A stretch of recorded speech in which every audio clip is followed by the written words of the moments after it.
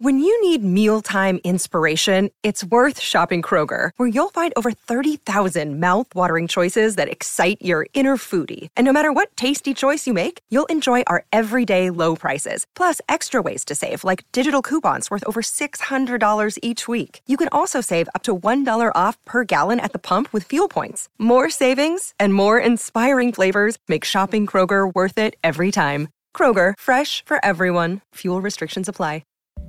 Hi there, it's Caroline Foran from Owning It, the Anxiety Podcast, and this is a Staycast from Acast. Please, please, please do follow the government's advice right now, which is currently to stay at home where possible. The sooner we all get on board with these measures, the sooner we will be all together again. While you're staying at home, here's a recommendation for another great podcast for you to listen to. I think we need a bit of comic relief more than ever, so why not try the Two Johnnies podcast, available on the Acast app or wherever you get your podcasts.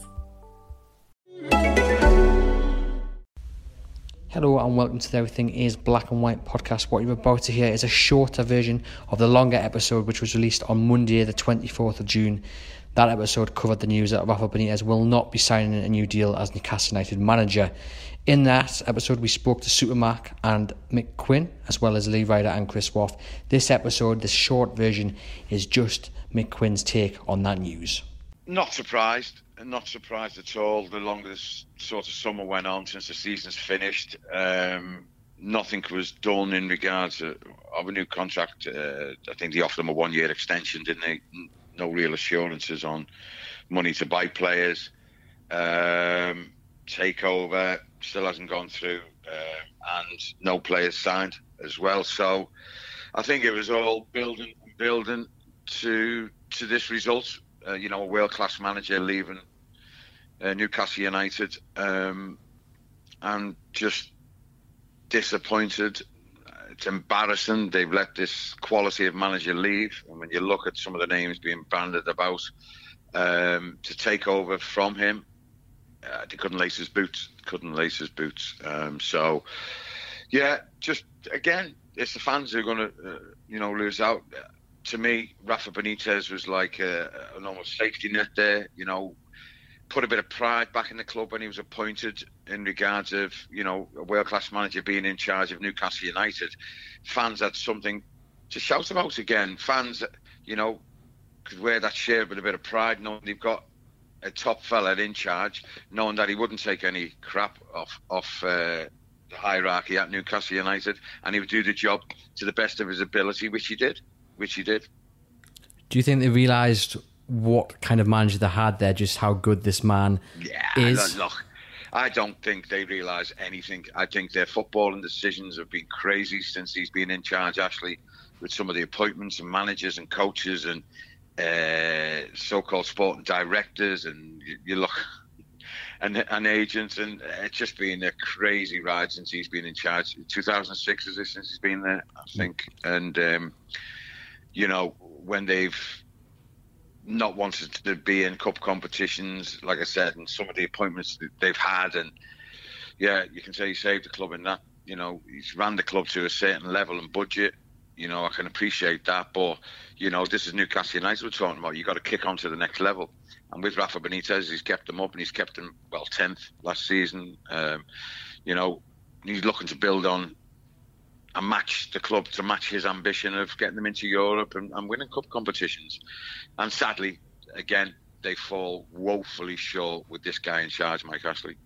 Do you think Mike Ashley is gambling on the fans' loyalty? Because some fans will say, well, there's a line and this is probably it.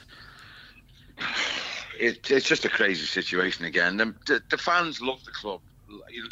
They just love it. And of course, they're not happy and they're frustrated and they're angry. The sad thing is that majority of them will go again, but it's their club, so Mickey Mouse is in charge, and he has been on a few occasions with some of the appointments they've had, is that they will still go and see their club. But I thought there was an opportunity with Rafa in charge of this club to actually take off again, to get to the heady heights of Sir Bobby and Champions League football again, and with him in charge. And like I said, he was that safety net.